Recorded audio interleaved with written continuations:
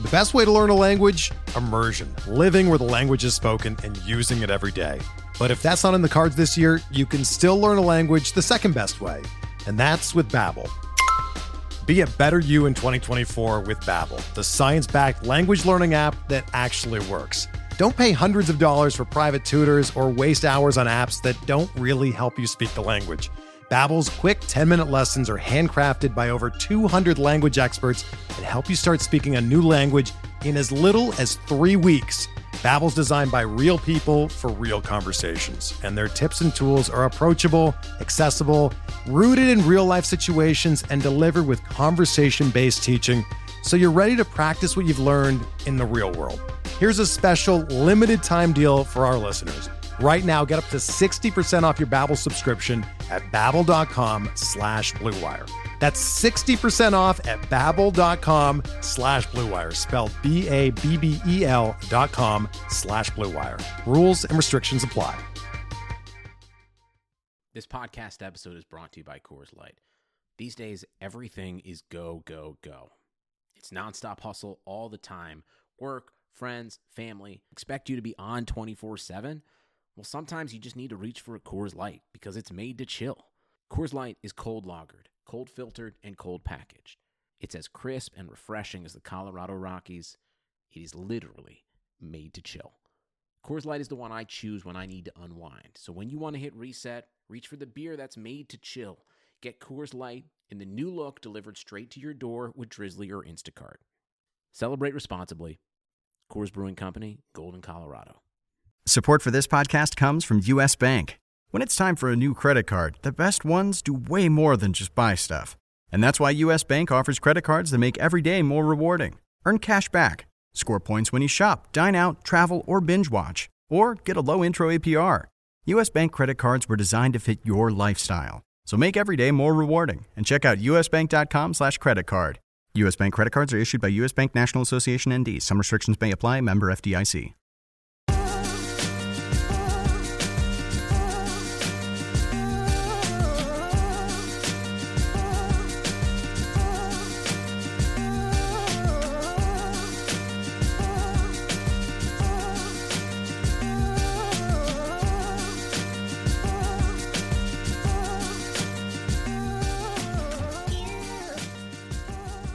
Welcome to the RotoWire Prospect Podcast. Clay Link here with lead prospect writer James Anderson. Big shout out to New Day, Neudae, at New Day Music on Twitter. We appreciate the song Lion Kings that you're letting us use as our intro this season. James, we have your MILB Pitcher Awards to hand out today, but first, big news out of Washington. Victor Robles getting a surprise call-up. Not initially when rosters expanded, but coming up as part of the second wave. I'm pretty surprised, but what are you expecting over the rest of the season for Robles? I think it's hard to expect him to not struggle a little bit, at least offensively, and maybe he can hit the ground running and he just gets a diet of fastballs and is able to handle it, and it's going to be a really short sample regardless. So I mean, he's definitely talented enough to have a productive 100 plate appearances or so, but he's probably not even going to play enough to get that many plate appearances. But what the main reason for it is, in my opinion, is that he's their best outfield defender, period, like in the organization. He's got a plus arm. He's a plus defender in center field, so he can handle all three spots. He's obviously also a plus runner, so he makes for a really nice pinch running option off the bench, a defensive replacement option off the bench. They've been starting some, now they have Howie Kendrick and Jason Worth in the corners, but prior to that, prior to Worth coming back and them getting Kendrick, they'd been giving Adam Lind starts out there, so it's a team that really needs some depth, and I think that he is kind of the antithesis of what they've been going with, especially in those corner spots lately. Yeah, that's true. He is obviously a top prospect. I think he's 3 still on your overall top 400. Yep. Really an incredible talent, but yeah, not in the lineup today. Hard to know exactly what to expect, but I think in our stake league, he should be owned. A guy like that, especially if you're down an outfielder. Maybe you've had Bradley Zimmer or somebody like that, and you maybe need some speed. I think you could help there at least. Yeah, we just don't know how much he's going to play. To me, this is still a surprising move. Yeah, what? It's I don't get the baseball so business behind it. Here's what I would imagine is going to end up being the case, and this would make a lot more sense if this actually does happen, is I would assume they send him to AA or AAA at the start of next season, keep him down long enough to get that extra year of control. Because, I mean, like, you know, Yoan Moncada was up for the Red Sox last year, obviously, but that doesn't mean automatically that the White Sox were denied that extra year. They kept him down long enough. They still get it. Mm-hmm. This just seems like kind of an all-hands-on-deck type of thing where you're getting a guy that at the very least gives you a defensive upgrade over all your outfielders. Yeah, that's true. And, of course, Bryce Harper, it sounds like he's making gradual progress, but you know, they're going to be without him, I'd assume, for at least the rest of the regular season. The only thing about Robles, though, is that you can't have him on the postseason roster at this point. So it is surprising. I know you put a spotlight on a bunch of guys that you thought were going to get September call-ups. Robles not really among those, but I really do think it's something where, you know, he's not going to be the big difference maker that he may be in future years. But let's move on to your MILB pitcher awards for this season. Really top to bottom across the minor leagues, every level. Starting with the International League, most impressive, Brent Honeywell. Numbers really speak for themselves. Great year, but I feel his frustration. I know he got suspended late in the year. I think probably for speaking up. He wasn't really happy, it seemed like, about not getting the call to that point. I think he has a case given the numbers, but do you think we see him? I know you said it'd be in a bullpen role, but do you think now it's kind of past the point of no return? Yeah, I don't see him being impactful from a fantasy standpoint this year. Maybe he kind of comes up in sort of the role that the Dodgers are going to use Walker Buehler in, but that I don't know how much sense that really makes. I mean, you're already at 136 and 2/3 innings with him. I guess it wouldn't hurt to chalk up another 15 to 20, but you know they're not really going to compete for the postseason. It doesn't look like at this point. I mean, it would take a pretty impressive run. They don't have a need in the rotation right now. I mean, he just kind of serves as a cautionary tale of what can happen when you stash a pitching prospect like that, especially a pitching prospect for an organization that doesn't have, you know, dire need in the rotation. So I think that there's other guys we're going to talk about in this article who might be primed for 2018, much like Brent Honeywell's 2017. So hopefully that can just kind of work as a reminder. Yeah, I kind of get it from a team standpoint, given where they're at and the cluster in the American League and the wild card. But I also, man, it sucks for a guy like Honeywell because for all these guys, you know, the difference in pay bump from the minor leagues to even the major league minimum is huge. So even missing out on a month of that is a big dent in the wallets to some of these guys. But I think Honeywell will be fine. He'll be making a lot of money in his career. Biggest disappointment in the International League, Carson Fulmer. Not a big surprise there. Top pick a couple years ago. Really, I mean, numbers don't look good. Really no success yet at the major league level. Is this kind of a guy that you've decided pretty dead set as a bullpen guy long term? Yeah, I wouldn't even be surprised if they don't try to stretch him back out next year and they just kind of go into 2018 with him as a member of their bullpen. It hasn't been pretty at all this year as a starter. He's been just bad at everything. And you know there were plenty of concerns when he was coming out of Vanderbilt that he might profile best as a reliever, and I think that you're going to see that as you know, I mean, he's doing that right now. I think he probably breaks the season next year in their bullpen, and he could be getting saves for them at some point in 2018. Like, obviously the injury to what's his face, the guy that we were banking on for saves from them at some point after Zach they traded. Birdie? Yeah, Zach Birdie, needing Tommy John. I think that opens up a little bit of a window for somebody else to possibly claim that role, because right now, I mean, their ninth inning situation is as pathetic as any teams in the league.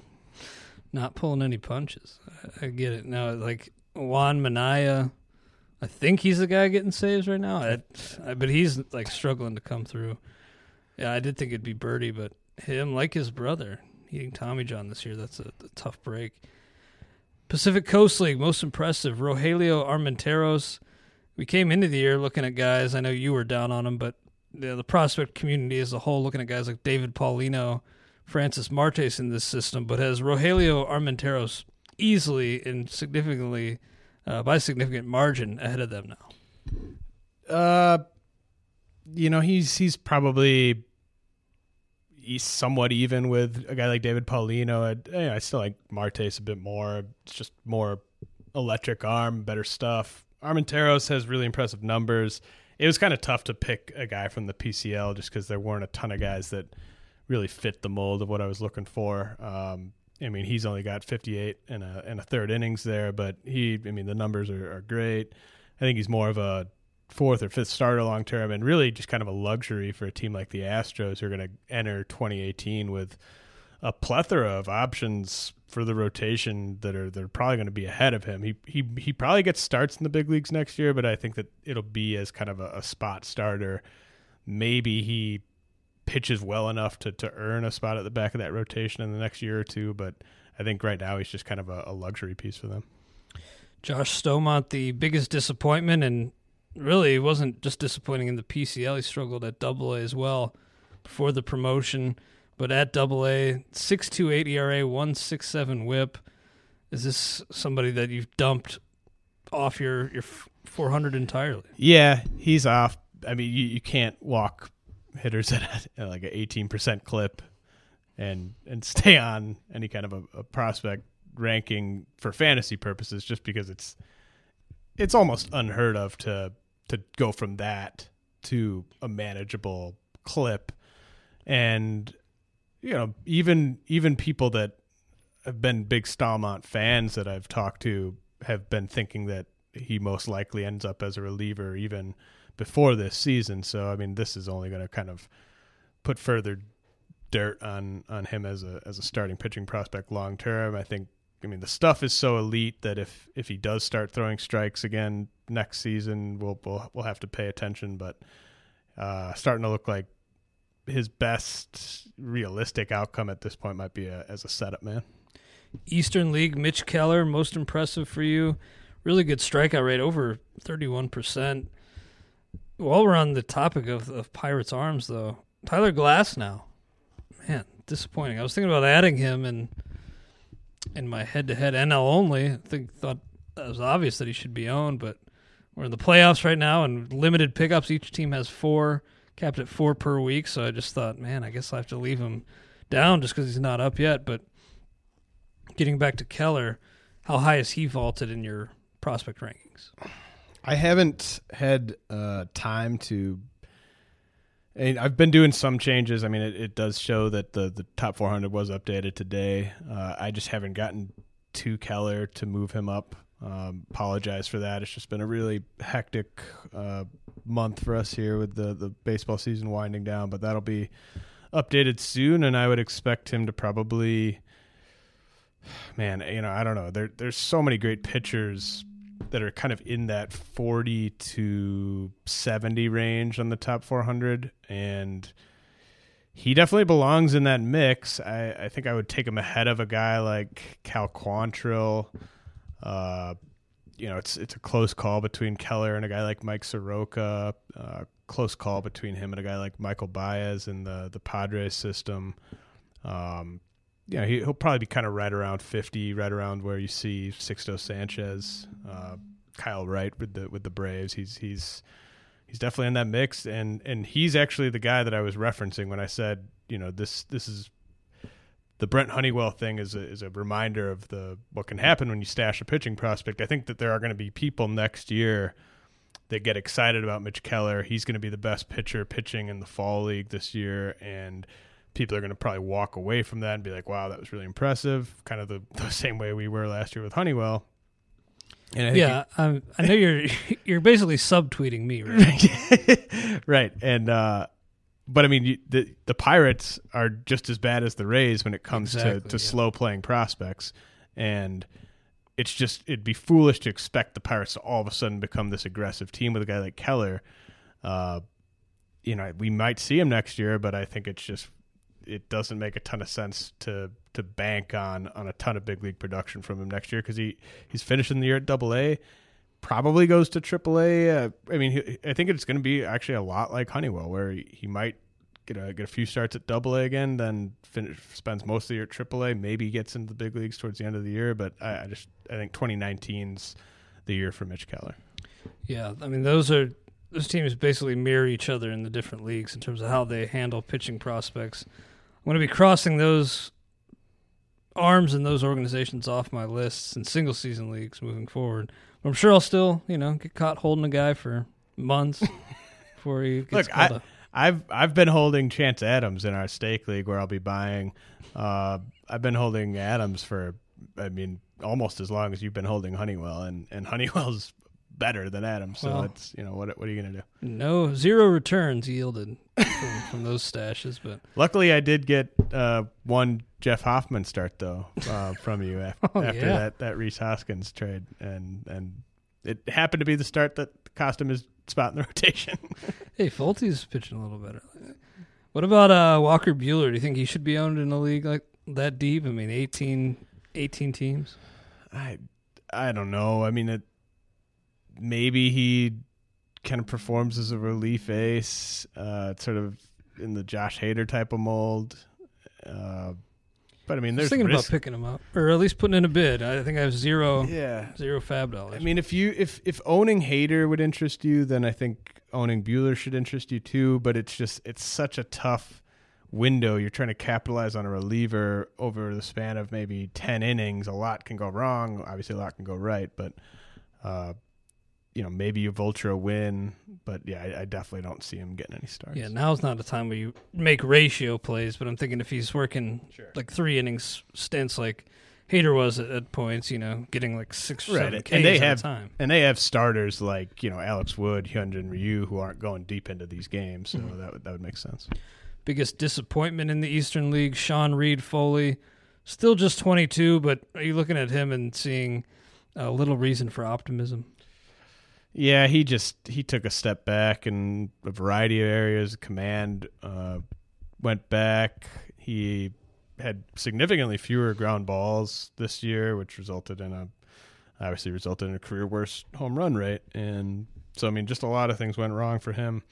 He's got the repertoire to start, but I don't think the command is there right now. So I think the smart money's on him ending up in the bullpen. But yeah, too early to write him off. But in dynasty leagues, I always preach you can't be too patient with pitching prospects who aren't getting it done, that don't have like elite stuff, because it's just what's the point in being super patient with a guy whose ceiling is like mid rotation starter? It doesn't make sense.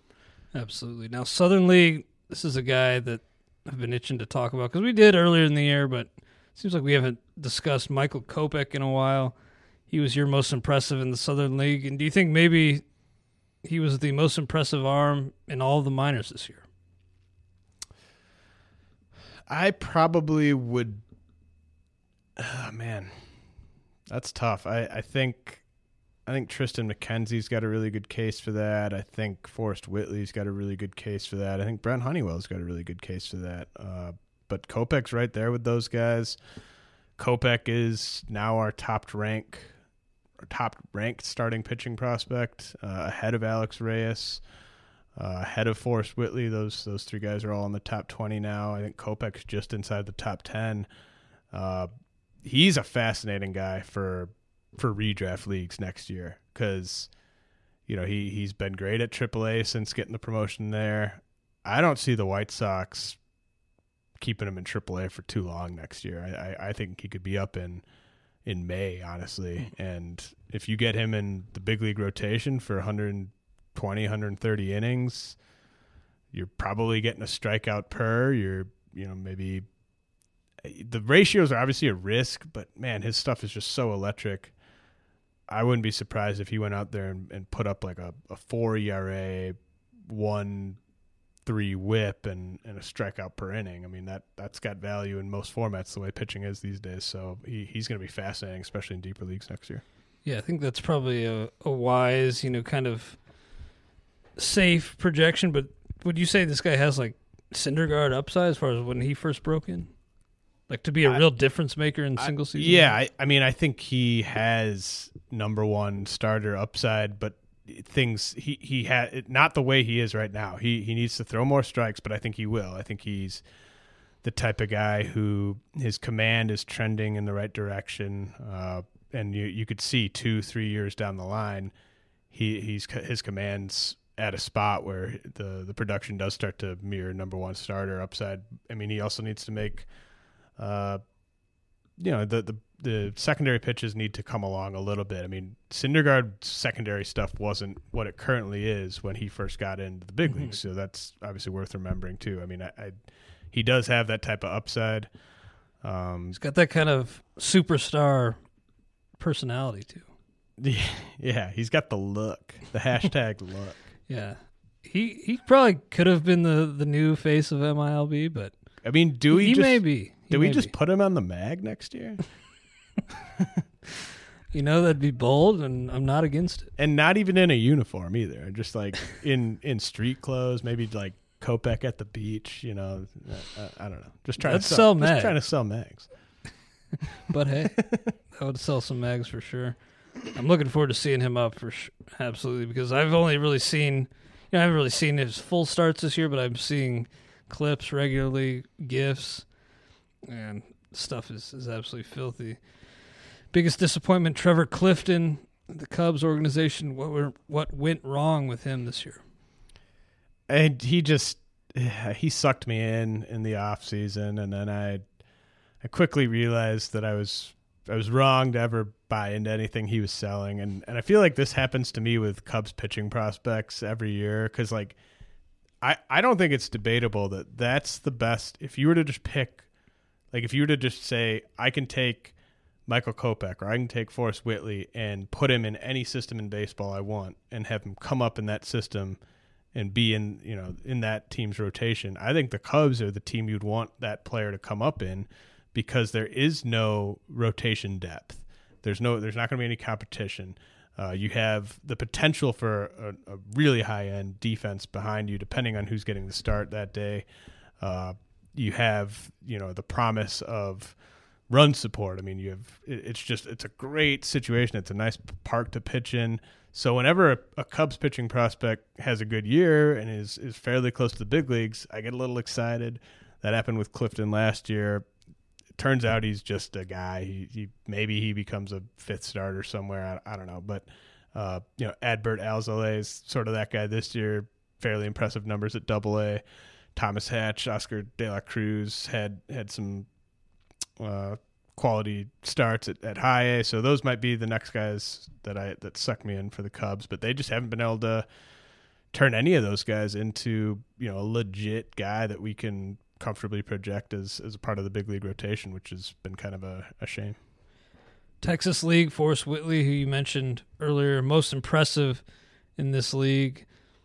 Numbers are pretty wild, and you said that he was arguably among the most impressive arms, but were there others in the Texas League who were, maybe not fighting for this crown necessarily, but at least deserve an honorable mention? Yeah, this is kind of an unfair spot for me to give Whitley the award over a guy like A.J. Puck, because Puck had significantly more innings in the Texas League. The thing to me, though, is I wanted to recognize Whitley somewhere, because I think you can make a case that he had the most impressive year for any pitching prospect, and probably the most impressive part of his year is what he did after promotion to AA. It's only 14 and 2/3, and I think it was 4 appearances, maybe 2 starts, but I mean just dominant. 26 strikeouts in those innings, only 4 walks. As the youngest pitcher in the league, Puck also pretty dominant, but he's 2.5 years older than Whitley. Whitley's got better stuff. Whitley's got better command.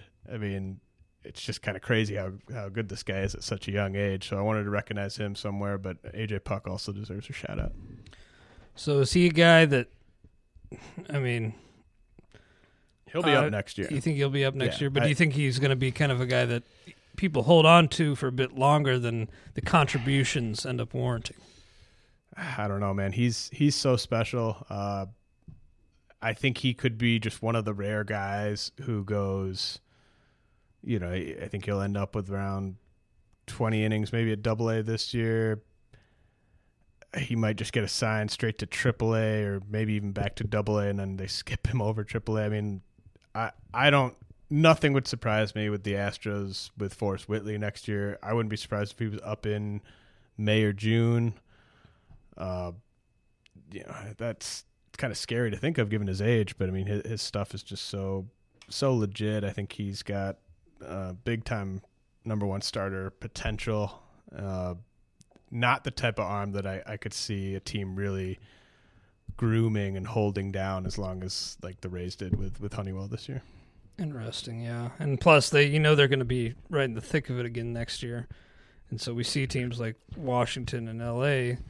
and the like, and Houston bring up guys who can help them right away. It might even just come down to when is there a spot where they have an opening. You know, say they break camp with 5 starters that they like, and then, you know, one of them struggling, and then it comes down to, well, should we promote Forrest Whitley or should we give like Mike Fiers or Joe Musgrove another shot? They might just go like, well, let's give it to our stud, and you know, that could be earlier in the year.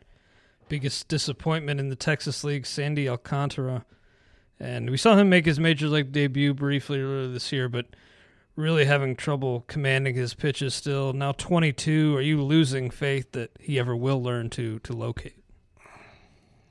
I mean, so a lot of these guys who I said were biggest disappointment are out of the top 400 altogether. Alcantara is still right around 200, just because his upside's extreme, and he's made significant strides as the year's gone on. So it's not like it's been a complete disaster for him, but he came into the year with the potential to develop into one of the best starting pitching prospects in the game, and kind of, you know, he didn't capitalize on the opportunity. Now he's just kind of one of the many guys where we can dream on the stuff, but we have to see some improvement with the command. I'm definitely not writing him off.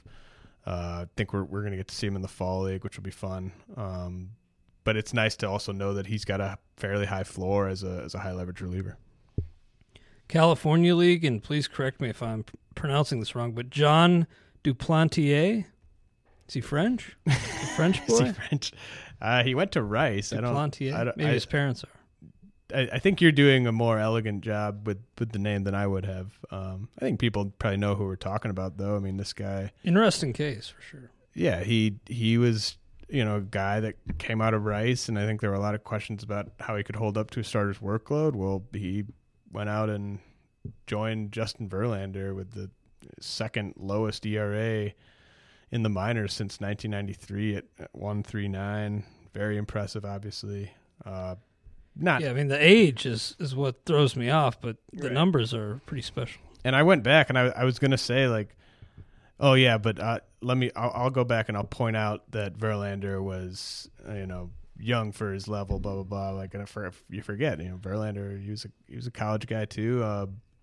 You know, he was about the same age as Duplantier was when he did it. So impressive feat, obviously. I think realistically, though, the stuff is more of kind of a back end starter than what Verlander ended up becoming. But you know, he throws he can touch 95. He's got good extension. You know, there's a chance he could be a number 3, I guess, and he's probably going to move fairly quickly next year. So definitely a guy that should be owned in deeper dynasty leagues.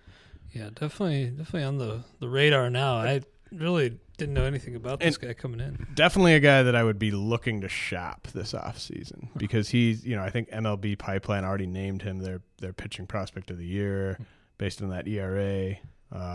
Hard to imagine his dynasty league stock ever eclipse. Well, no, that's not true. If he gets into the big leagues and is like even just like Mike Leake caliber starter, it'll probably be more valuable than he is right now. But while he's in the minors, I can't really see his stock getting past this point.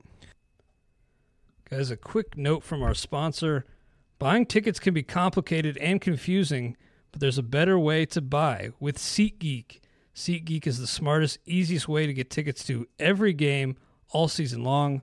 Whether you're planning a day out with friends, searching for a last-minute deal, or buying a gift for a loved one, SeatGeek helps you find the best tickets at the best prices, fully guaranteed. Nothing beats being there in person for the biggest plays of the year, and SeatGeek will get you closer to the action for a great value. I have SeatGeek, the SeatGeek app on my phone. It's by far the easiest way I've found to shop for tickets. I can be anywhere, and with just a few taps, I can instantly find seats. I actually just used SeatGeek to buy tickets to a Brewer game recently.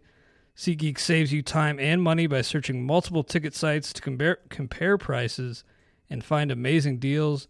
And to get you the most bang for your buck, SeatGeek grades every ticket based on value to help you immediately identify the best seats that fit your budget.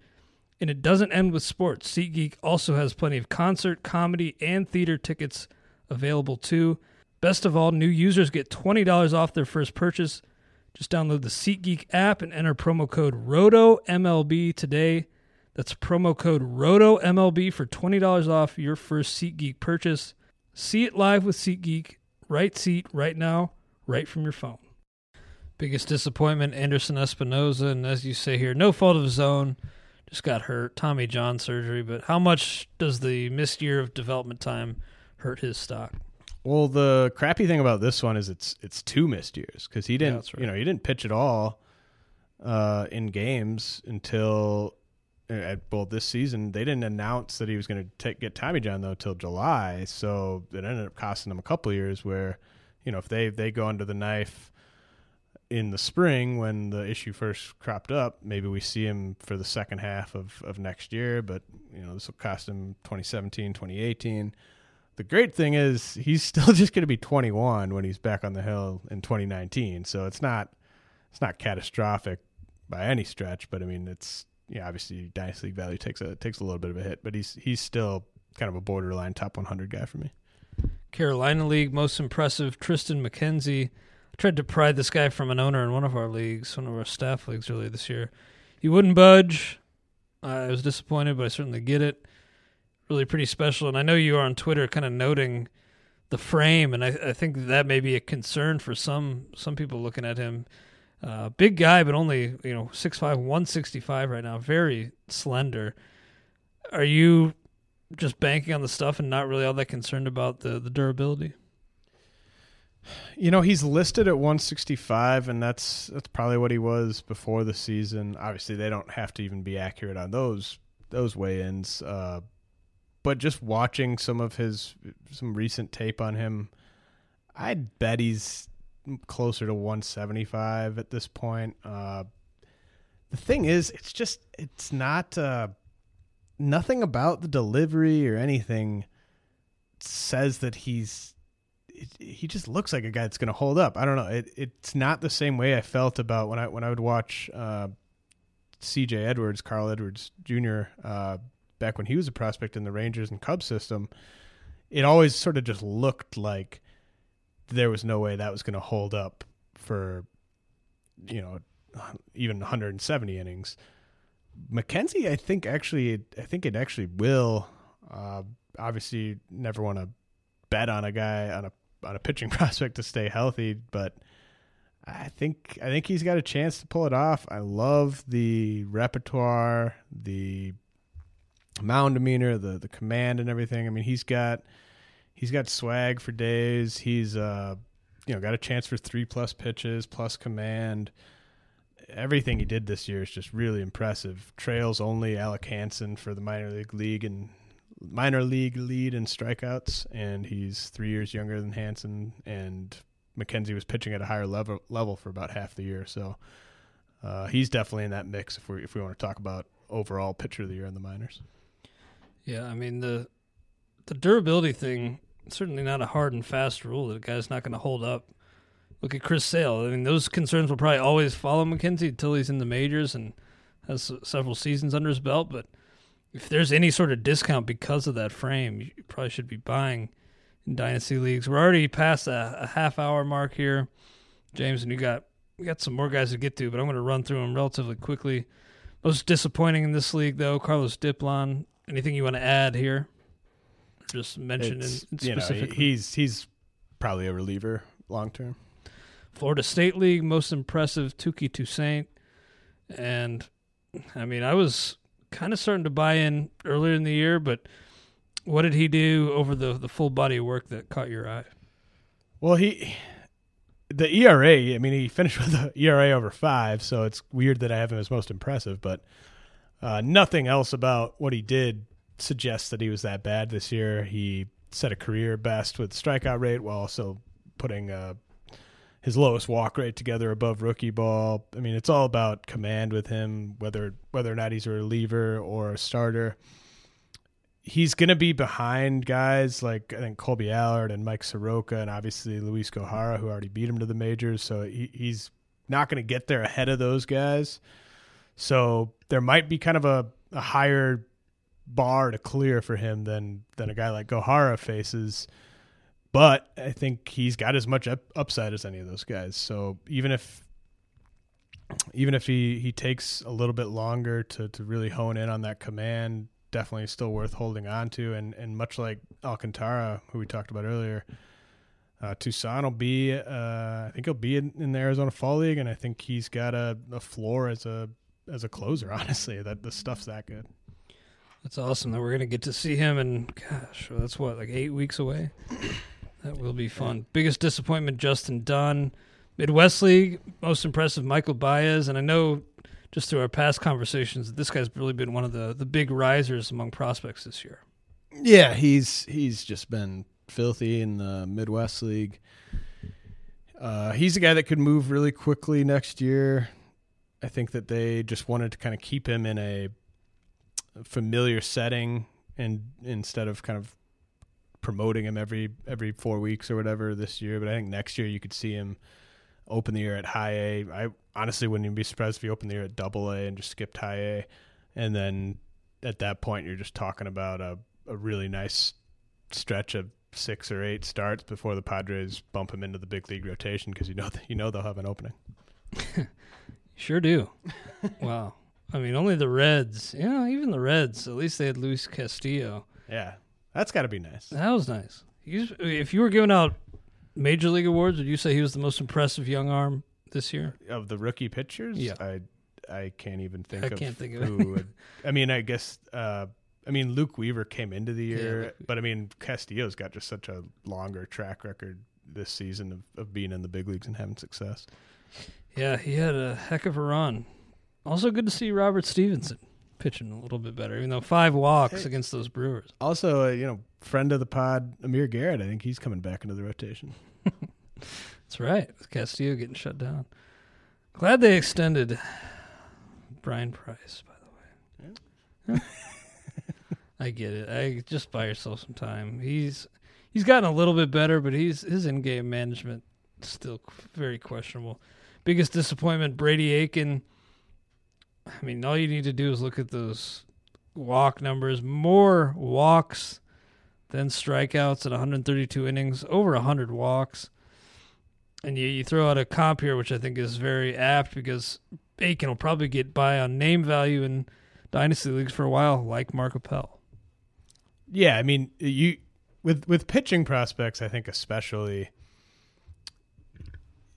there's nothing wrong, I think, with just jumping ship when all the signs are there. I know I jumped ship on Mark Appel a long time ago, before even, our bosses wanted a Mark Appel outlook in the mag. And I was like, we don't need a Mark Appel outlook in the mag. Like he's nothing. Stood your ground, and I appreciate it. We had to get one anyway. we did have to get one. Kind of crapped on. But I was just like, no. And like Brady Aiken next year, like I'm not going to be the one that suggests we write a Brady Aiken outlook next year.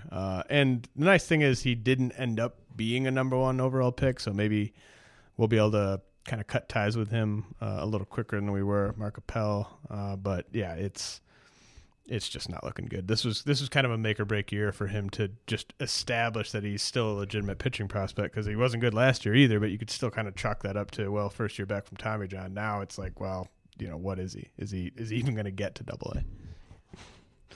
Sally League, most impressive Adonis Medina, and this is pretty surprising here because you say that Medina accomplished more and improved his stock more than Sixto Sanchez, but in a vacuum, do you still like Sanchez as a prospect a little more? Yes. It's just the point I was trying to make there is, Medina pitched, he logged more innings, obviously.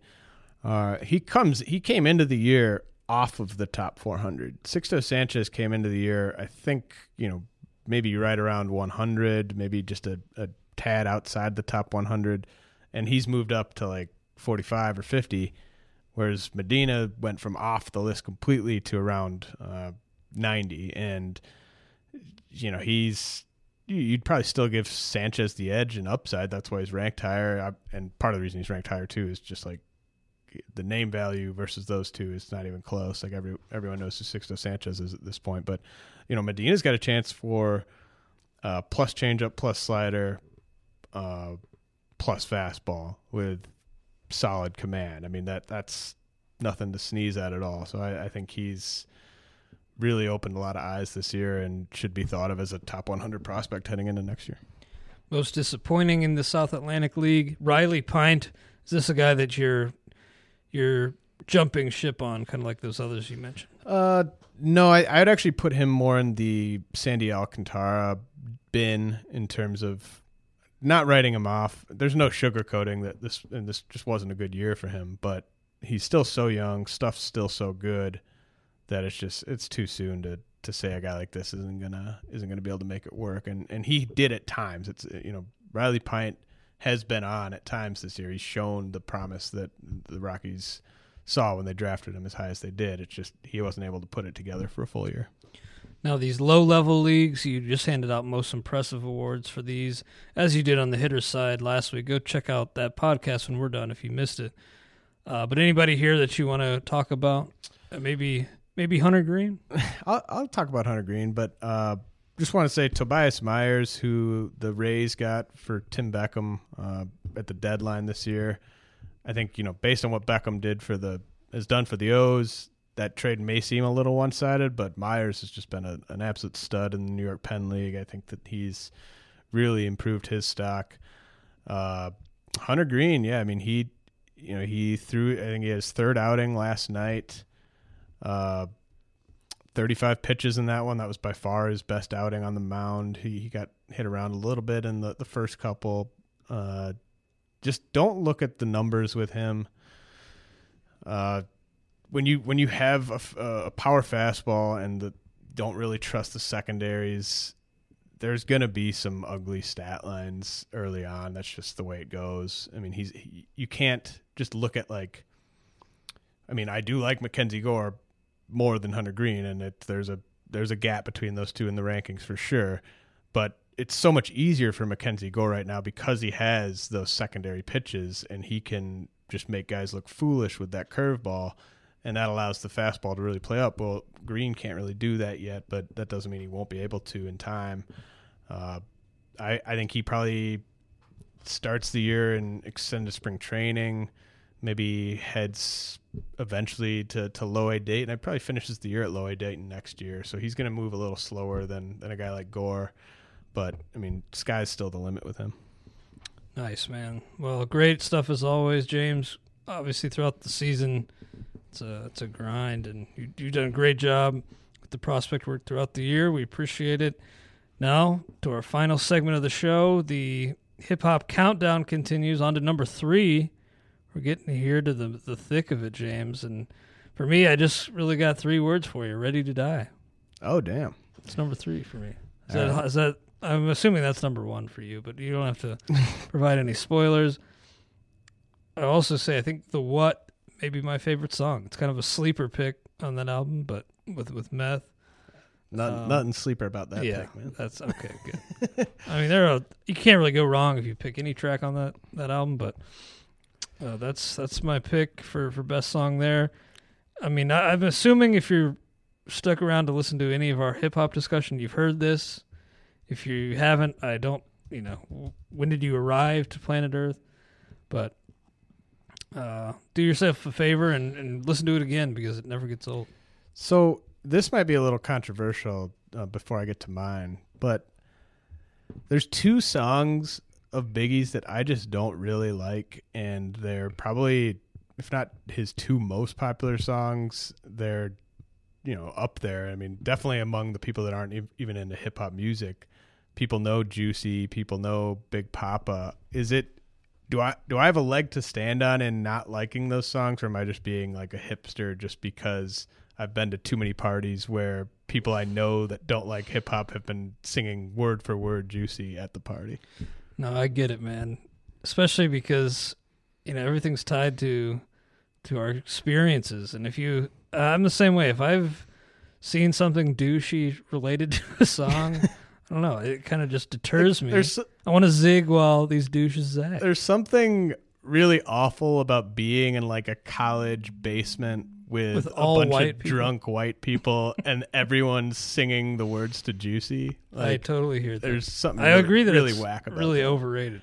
I won't say it's a bad song, but I totally see where you're coming from. Right. Like, so if I just came, from outer space and listened to song Juicy, I'd like it. It's all about just what I associate with it. But man, some heavy hitters on that album though. I mean, like, oh man, I love so many of these songs, and a lot of them you kind of have to let grow on you a little bit. I think if I were to pick one to compete with The What, it might be Unbelievable. DJ Premier bringing it on that one, but yeah, I mean, tons of classics on that album. Yeah, can't go wrong. What is your pick for the 3rd best hip hop album of all time? All right, we're gonna head to the West Coast, which we've rarely done throughout this exercise, but it's true. Doggy Style, Snoop Dogg. Nice. That's my favorite West Coast album. You have the amazing production from Dr. Dre that you get with a lot of the West Coast classics. You also get, I think, Snoop Dogg's obviously not a great lyricist anymore, but I think some of his lyrics on Doggy Style are just excellent. You get, plenty of high quality features from the Dog Pound, from Nate Dogg, from Warren G. You get Love the Dog Pound. Yeah. Oh yeah. I mean, they're all over this album. There's this is even like some comedy. Oh, the interludes are hilarious. It's a hilarious album. Most rappers think they're funny and they're not when they do the skits on albums and stuff. These ones are legitimately funny. The W Balls. I think and one of the things that makes this album special to me too is like the pop tracks like Gin and Juice, Who Am I, What's My Name, like those are legit good songs. I think Gin and Juice is a song I've heard thousands of times. I'm still gonna listen to it if it comes on. Ain't No Fun is Ain't No Fun is just an anthem. So much funk, Yeah. I like Doggy Dog like World the with the dramatics, a lot of funk. There's just so many, there are some there's some skits. If you want to skip the skits, you can, but I mean, there's as much heat in the final 3 or 4 tracks as there are in the first 3 or 4 tracks. I mean, it's pretty loaded throughout. Yeah, and the interludes, the comedy, give it a certain character that is so great. It really is an album that sounds unlike anything else. I mean, I know Dog Food by the Dog Pound was a little bit similar. I was just listening to Let's Play House the other day. It's got that similar funk, but really no album since has been produced, since this album was produced, that has the same sound. Right, and for my money, I'll take Doggy Style over The Chronic. I just think that there's more high end tracks. Like the top tracks are similar, but like Doggy Style just has more of them. I'll take this over any Tupac album. Sorry, Tupac fans. I don't know if you're going to hear us talk about Tupac again on this segment, but don't think so. Yeah. I mean, it's a classic, and I think it's kind of the West Coast Illmatic in that I just can just pop it in whenever, and nothing feels old about it. Like none of the tracks feel dated. Like I think Reasonable Doubt, which I talked about a few weeks ago, like Doggy Style to me holds up better than Reasonable Doubt, and I think Doggy Style's 3 years older than Reasonable Doubt. I think it sound like a lot of these tracks sound like something that you would be super excited to hear come on the radio today. Yeah, and the female hooks, the female vocals on the hooks are really great. Doggy Dog World. Obviously, there were a lot of those, especially in the 90s. And that sound kind of got watered down a little bit, but the hooks here are really, really good. You get a little George Clinton. Yeah, exactly. The G-Funk intro. Great stuff. I'm pissed at myself, honestly, that I didn't find a spot for this album. On my top 10, I listened to it when I was young. I played it like crazy, but I guess I grew to overlook it a little bit. It kind of, it's great, but I think its greatness is lost a bit today because it's not like this super, culture conscious type of album. I also think that, if you're into aesthetics, I think that the album cover is probably a top 3 album cover to me. That is, in terms of hip hop albums. Little racy, little PG-13, maybe even a little bit further. Yeah. Yeah, that's great. It's not an album that you'd want like your mom to find like in your room when you were like 12 years old or whatever. Yeah, I think my brother ordered this from like Columbia House and like got scolded when he got it. But, well, can't go wrong with that. I highly respect that choice. Final 2 albums to discuss in the coming weeks. Thanks for listening, guys. We'll talk to you next week on the RotoWire Prospect Podcast.